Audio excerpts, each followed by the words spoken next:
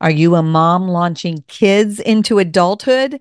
If so, you need to know about my Empty Nest Mom Retreat. It is the gathering for moms who have at least one child over the age of 18 or who have launched them all and have a full empty nest. September 27th through the 29th are the dates, and Cedar Lake Retreat Center in Cedar Lake, Indiana is the place. You can fly into Chicago airports and drive to Cedar Lake in a little over an hour. Come join me. Best value registration is available through May 27th, and space is limited to just 100 moms. So don't delay. Check out jillsavage.org/retreat to register today.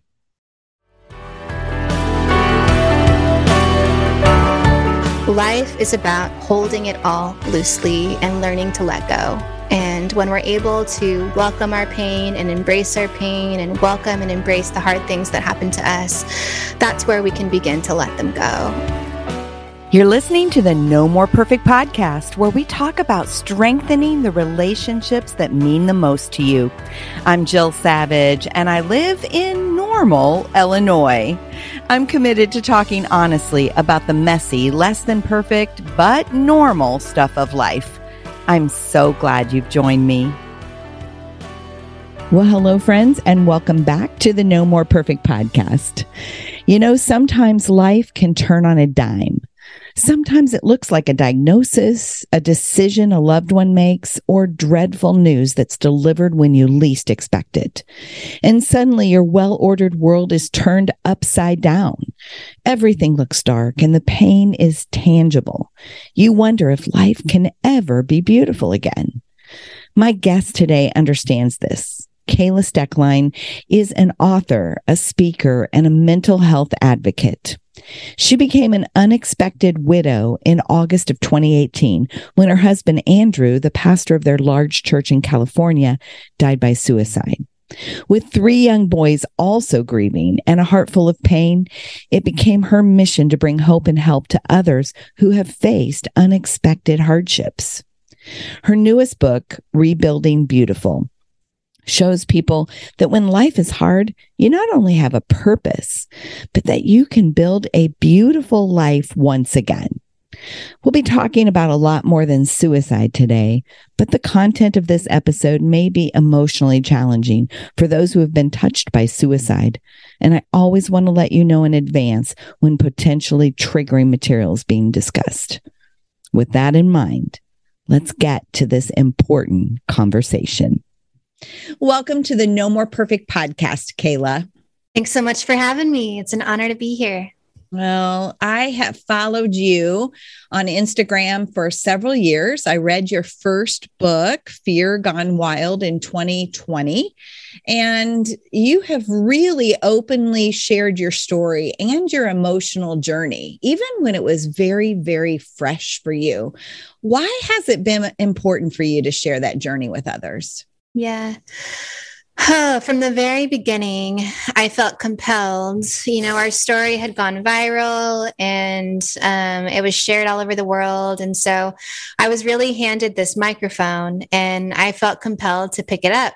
I felt compelled to tell the story from my point of view. My story was going to be told for me no matter what. And so I felt like it was really important for Andrew's life to be defined by the way he lived, not just the way he died. And so I just felt super inspired and excited to talk about, not excited, it's probably not the right word, but I wanted to reframe the way that people, especially in the Big C church, look at suicide and look at depression and look at mental health. And so I was just sharing from the very beginning some of the things that I was learning about suicide, some of the lessons that I learned, some of the things that I had done wrong that I wish I would have done differently, all with the hope that maybe something that I shared would literally save somebody's life. And I know that it did. I know that God has used our story for good from the very beginning. And, you know, right away, I received messages and letters and emails and Instagram messages from people who were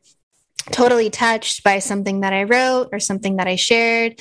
And God just tugged on their heart and they decided not to pull the trigger. They decided to check themselves into rehab, or they decided to finally open up and share how bad their depression really was or how real their suicidal thoughts really were. And so I was able to see from the very beginning that it was so much bigger than me. What God was up to, what God was doing, how he was redeeming our story was so much bigger than me. And I just got to play a small part in it. And so I couldn't help but share. And for the last 4 years, I have been, I've been sharing our story of not just losing Andrew and the lessons I've learned from suicide, but also just what does it look like? What does it feel like to rebuild a life after loss? And really answering the question for myself and for other people that are looking in, like, can life be beautiful again? And so it's been a journey. And that mantra of my second book, the title of my second book, Rebuilding Beautiful, has really been this mantra that I've adapted in the midst of it all, that I deeply believe that, yes, life looks completely different today than it did over 4 years ago. And it's a completely different version of beautiful than it was 4 years ago. But it is still breathtakingly beautiful and incredible and mysterious and wonderful and terrible, all tangled and twisted together. Yeah. Oh my goodness. Yes. So let's kind of break our conversation into two parts, if you're okay with that, and kind of talk a little bit about your Fear Gone Wild book, which was the first one that I read. And that was the one where you really were shining the light on mental health, on suicide. And it's memoir. You're telling the story. But then let's transition to Rebuilding Beautiful and talk through that. So, you've learned a lot in the last 4 years about mental health, about suicide. What do you want people to know specifically that you wish you would have known 5 years ago, 6 years ago? What do you want people to know about that? Our journey, I know everyone's journey with mental illness is so unique, and our journey was fast. Andrew was diagnosed in April of 2018, and then diagnosed with depression in April of 2018, and then died by suicide in August of 2018. And so it was a really fast journey. There was so much to learn, and we were trying to catch up. And it's like right when we realized, oh, this is pretty bad. Like, oh, he needs more help than I think we thought he needed. Oh, he's way sicker than I think we all realized that he was.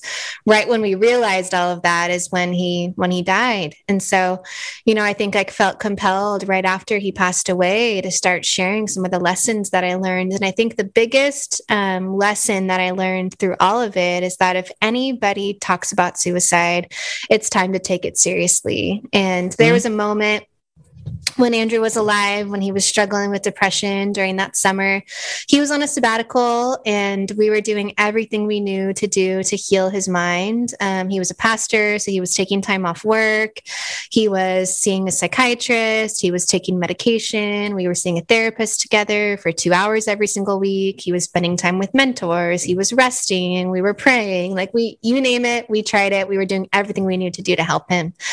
And in the midst of all of that, he was really struggling. And we had this moment at the kitchen counter one night after the boys had gone to bed. We had 3 little boys who were just 2, 4, and 5 years old at the time. So our house wasn't the most peaceful, restful environment. Really, most days for me were spent trying to keep the boys away from the bedroom so that their dad could rest. And it was really hard, difficult, exhausting summer for all of us. And so there was a night after the boys had gone to bed and we were sitting at the kitchen counter and I was venting to Andrew and I was telling him about my frustrations and I was feeling, worn out and tired and I was running on empty. And for him, that was just a wide open door for him to be vulnerable about how he was feeling too. And so he started sharing about how he had been struggling with suicidal thoughts and he was up the night before and he was looking at some of his staff organization charts and he was feeling overwhelmed and he thought about killing himself. And in that moment, I was so emotionally drained and exhausted that I just totally reacted. I didn't respond from a place of love. I didn't respond with a gentle answer, a gentle heart. I literally just totally reacted out of my own exhaustion and said all the things you're not supposed to say to somebody that's struggling with suicidal thoughts.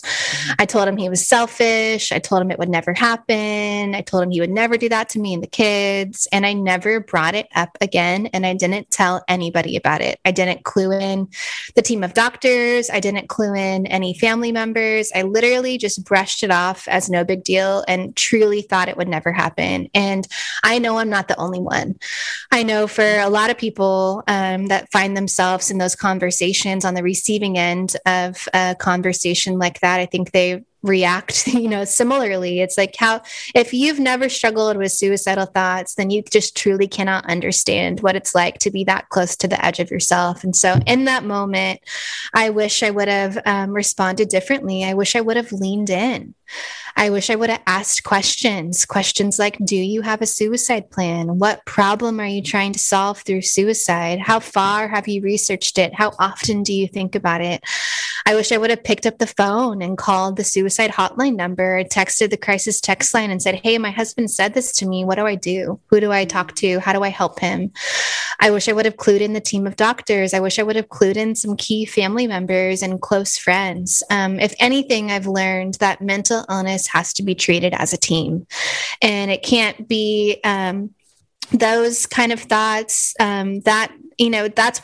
that's when depression becomes dangerous, when someone becomes suicidal. And it's like, that's when it's time to, even though we already had a team and we had doctors and we had other people that were helping him, it's like, that's when it's time to be totally and completely honest with the people that are on your team, with those doctors, even though it can feel, I think oftentimes the word suicide makes us feel super uncomfortable. And it's not only uncomfortable for the loved ones, it's also, I think, really uncomfortable for the person who's being vulnerable and opening up about their own dark thoughts. And I think Andrew probably felt just as uncomfortable as I did. And so he never brought it up again. I never brought it up again. We didn't clue anybody in on the conversation. And then just a few months later, he died.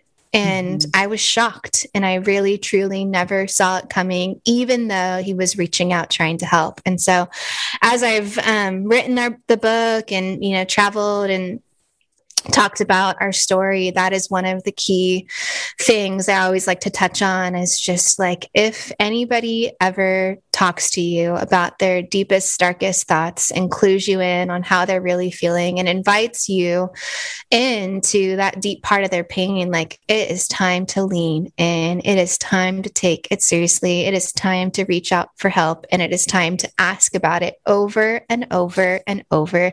It's time to get comfortable with the word suicide and say the word suicide out loud, and totally just be there and be as supportive and loving and kind as you can be. And that might mean taking time for yourself so that you can fill up your own cup, so that you can keep pouring out from a place that's not empty, but from a place that's full. Yeah.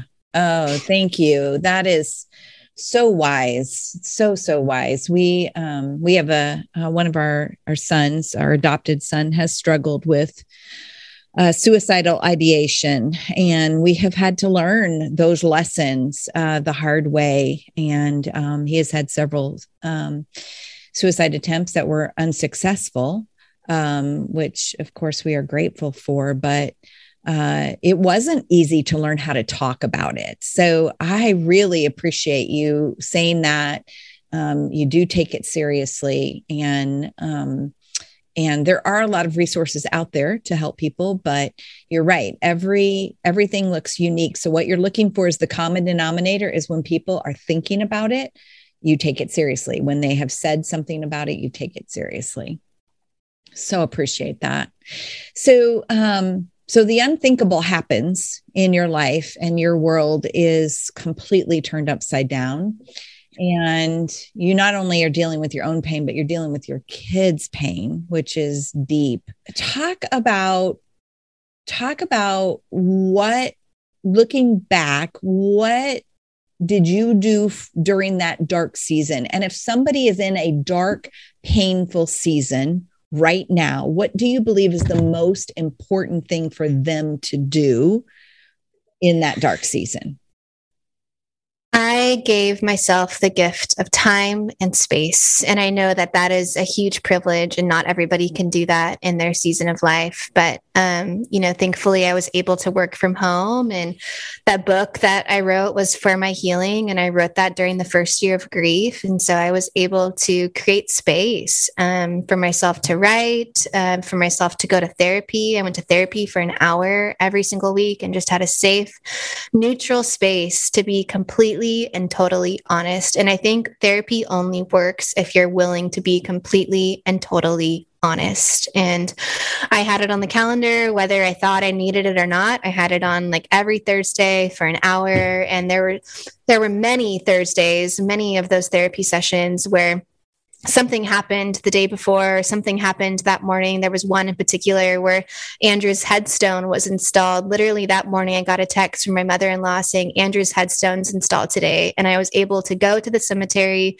see the headstone, and then go straight to therapy and process what I had just experienced. And so it was such a gift to do that. I put my 3 boys in full-time school, and I gave them the gift of a healthy mom. I gave them a gift of a mom who was willing to show up for the hard work of healing. And while they had a safe space at school to be with friends and teachers that loved them, they were at an amazing private Christian school, and they went full time, like 7:30 to 4:30 every single day. I needed time to figure out life. I needed time to figure out where are we going to go next?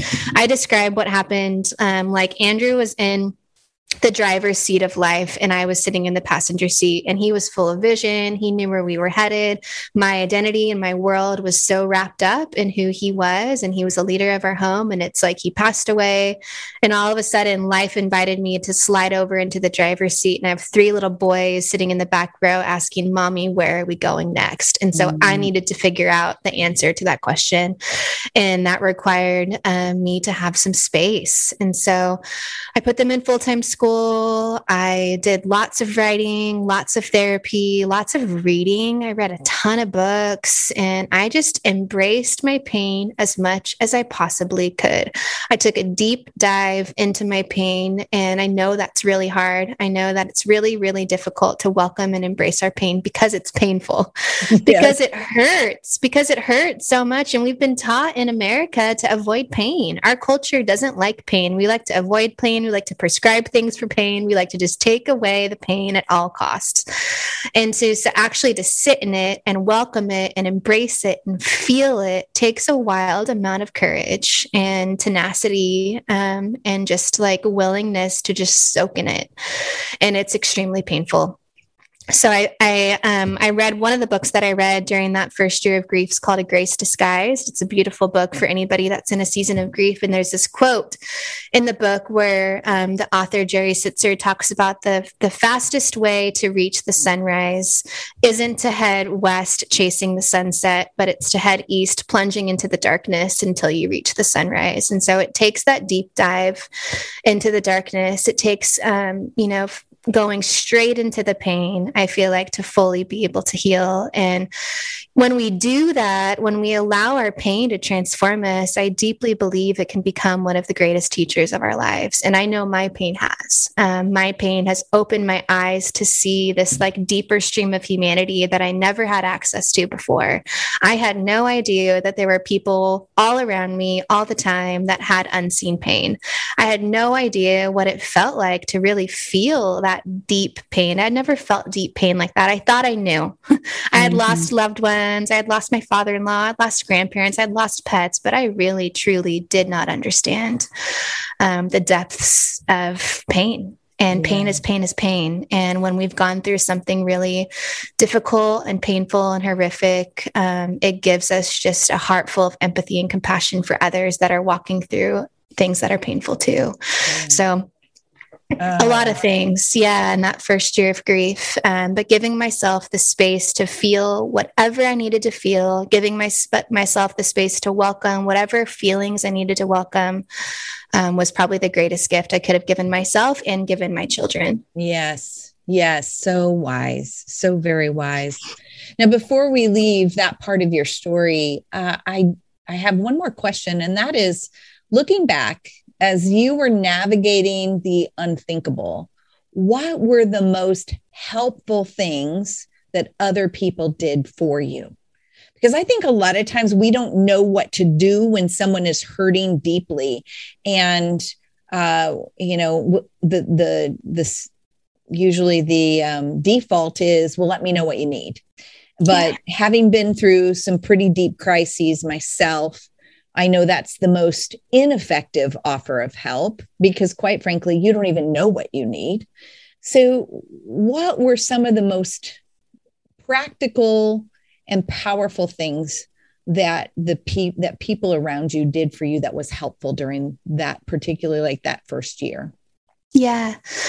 Practically, I think it's replacing that question or that comment, let me know what you need, with how can I serve you? And seeing, how can I, changing the way that we approach and love people that are in a painful season, it is through service.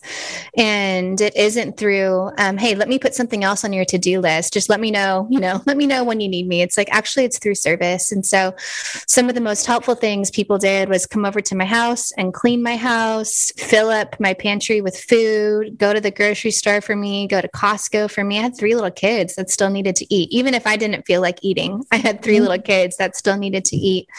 And that was super helpful. There was a meal train that was really helpful, so I didn't have to think about meals. But I think also the most memorable moments I have where friends were with me was when they showed up without an agenda and they simply showed up with their presence. And I think so often we don't know how to respond to pain if we haven't walked through pain ourselves. We have no idea. It feels uncomfortable. We can feel like we need to come with an agenda or a list of Bible verses or all the right things to say. And it can honestly make us stay away because of the fear of saying the wrong thing. And so I think showing up without an agenda, showing up without a list of Bible verses, showing up without trying to have all the right things to say, and simply showing up with your presence can be one of the most powerful gifts that you can give to people that are in a season of pain or in a season of grief. I had this moment with one of my best friends. It was in those first few weeks. I had just got done putting the kids to bed. My kids were 2, 4, and 5, so they were still very young. And it was, just life just kept on going. There's no pause button for widows that have young children. And I had just gotten done putting my kids to bed, and I came out to the living room and I just collapsed on the floor. I mean, just fully just laid flat on the floor and was just crying out in pain. Yeah. And my best friend was over, and she came over to me and she just laid on top of me and wept with me. And she didn't try to say the right thing. She didn't try to pray for me. She didn't try to fix my pain. She didn't try to take away from my pain. She simply just shared in my suffering. And I think one of the greatest gifts we can give people who are suffering is to share in the suffering. And when we do that, the pain is shared and lifted. It's truly shared and lifted. She was able to share and lift my pain in that moment, and I didn't feel so alone, and it didn't feel so painful because she was in it with me. Yeah. So powerful. I think, sorry, that just brought back a moment for me. It was 10 years ago when my husband went through his own personal crisis and left. And I had a friend that spent the night with me. And in the middle of the night, I was crying. And she simply came in the room and laid down in the bed and held me. Yeah. There are no words in those moments, right? There are no words. And so I think a lot of times we struggle knowing what to say. And the truth is, there isn't anything to say. So I think that's really, really powerful. And it's a good reminder to those of us that are either walking with someone who is going through something hard, or at some point we will walk with someone who's going through something hard if we have relationships in this broken world. So such a good reminder. Thank you. So let's turn the corner.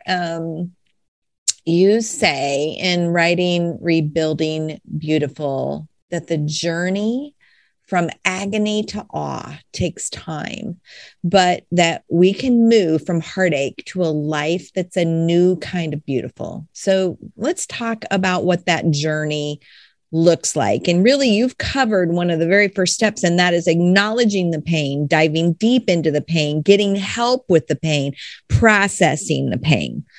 So that has to be done. You can't just skip over that. You can't just Pollyanna it. It has to be done. But then as you begin to do that, what are some next steps that need to happen as you are rebuilding beautiful in your life? Yeah. So in my book, in the new book, Rebuilding Beautiful, I broke down the Rebuilding Beautiful process, what it's been like for me, into 5 processes. And those 5 processes are embrace, heal, explore, dream, and live. So I feel like we did touch on the first 2, embrace and heal, and what that looks like. And the last 3, I feel like, are where it gets fun. Explore, dream, and live. And, it's like, okay, I've embraced my pain. I've showed up for therapy. I've done the hard work of healing. I've felt every feeling that I've needed to feel. And I know I'm going to continue to feel as I continue to heal and move forward with my life, because all of us that have gone through pain know that it's not something we leave behind. It's something that moves forward with us, and we learn how to live with it. And so I know that it's not like a one and done, like, oh, gone through that, I'm good to go forever. It's like, no. Carry it forward with me, and it's just as tender and painful, even 10 years down the road than it was that very first day. But explore and dream and live, I feel like, is where it gets fun. And for me, exploring has looked like exploring my new identity of like, okay, if my whole world was wrapped up in who Andrew was, then it's asking myself the question. And I think all of us, after we've gone through something that's totally changed our life, it's asking ourselves the question, who am I now on the other side of that experience? Yeah. How has that experience changed me? Who do I want to become? And I think that's one of the most powerful questions we can ask ourselves on the other side of tragedy or life change or the death of a dream or whatever transition that we're going through. Who do I want to become, and who am I now? And it may be one of the most painful questions we ask ourselves, and it may be surprised. The answer may be surprising. And I know for me, I'm still discovering the answer to that question. I'm still surprised, and it's still such a mystery to me that I had that life that I loved with my husband. And I was that person in that season of life that I needed to be. And it's now, 4 years later, I'm a completely different person, and I'm living a completely different life. And I'm still getting to know this version of myself that I am today. And I think if you're married and in a relationship, it's like getting to know your spouse all over again. Who are they now on the other side of that experience? Who are they now that you've walked through this together, and getting curious and asking questions. And if you're single like me, it's getting curious and asking questions about yourself. Like, what do I like now? What are my interests now? What are some hobbies that I like maybe interested in now, or some things I like to do that I want to do again, or maybe there's something completely different. What are the dreams that God is awakening in my heart? And I think that this is where we get to dream again. This is where we get to ask ourselves, what's the vision that I have for my life for the next 5, 10, 15 years? Where do I see myself down the road? What does that new kind of beautiful look like? How can life be beautiful again? What are the steps I can take to get there? And for me, that part has been fun. It's been surprising. It's been exciting. I've taken on things that I would have never taken on before. I mean, even just writing 2 books, I can't believe the version of myself for over 4 years ago would be so shocked that, that I've written 2 books, and I've been speaking and traveling, doing all these things that I didn't do. I was a stay-at-home mom and a pastor's wife, and totally terrified of the stage. So my life is totally different than it was before. And I've had a lot of fun. Even like remodeling our home. Me and my boys, we bought this little fixer-upper, and for us, moving has been a big part of our rebuilding journey. We lived in the city, close to the church that my husband pastored, and in the community with the people that loved him and went to our church. And it was wonderful and necessary for those first few years of grief. But as we healed, I realized, like, if we want to continue healing, if we want to continue moving forward, we can't stay here. And that's just what we needed. I know know, that's different for everybody. Sure. But for our situation, I felt like we needed to move. And it was 2020. The world was already up. I mean, everything was just up in the air. Everything was changing. And I'm like, you know what? If we're going to go, we might as well go now. Well, everything's already weird. My kids are already pulled out of school. If there's any time to go, now is the time to go. And so we moved just an hour away from where we lived before, to this little tiny beach community in Southern California. And it has been such a gift. Through that move, I gave myself and I gave my boys back the power of our story. And our story will no longer be told for us. I felt like where we lived, with the school that my boys were going to, their story would have followed them all the way through high school. And the church that their dad pastored was just around the corner. The cemetery was just around the corner. And their story would have been loud and in their face. And through moving, you know, they get to tell their story on their own terms, to who they want, when they want, how they want. And the same goes for me too. And so it's been such a powerful gift for me and my boys. I had this moment when I first moved into this home. I was standing in my living room, and it was like November. We had been here for about a month, and I just got done putting the boys to bed and cleaning up the house. And we had our Christmas tree set up. We set up our Christmas tree in November, and we had our Christmas tree set up in the corner, and the fire was going in the fireplace. And I had this moment, and I said the words out loud, I chose this. And it was this powerful moment because for so long, for the last 2 years before that, it felt like life had just happened to me. All these things had just happened to me, and I didn't get to choose what happened to me. And it was rattling and shocking. And I was still, you know, it takes a while for the shock to wear off.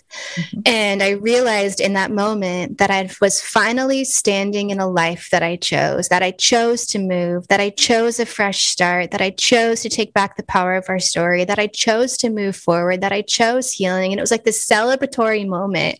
And it brought me to tears. I was standing in my living room crying, and I couldn't believe how far we had come in just a couple years. And so I think for anybody that's going through something painful, like there's a moment like that on the other side for you.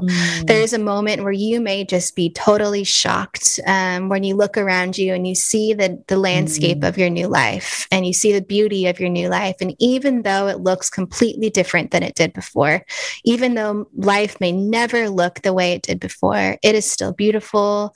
It is still meaningful. It is still purposeful in its own unique way. And being aware and catching those moments can be one of the greatest gifts. Like, lean into those moments, accept the invitation of those moments to just sit back in awe and the mystery of it all, because it is such a mystery. You know, if anything, my experience has just totally expanded my faith and the way that I look at life, and my experience with God and my walk with God. It's like I just realized that life is about holding it all loosely and learning to let go. And when we're able to welcome our pain and embrace our pain and welcome and embrace the hard things that happen to us, that's where we can begin to let them go, and we can let them transform us, and we can let God do the work through us. And we can learn to hold life loosely, knowing that it is all such a fleeting, precious gift.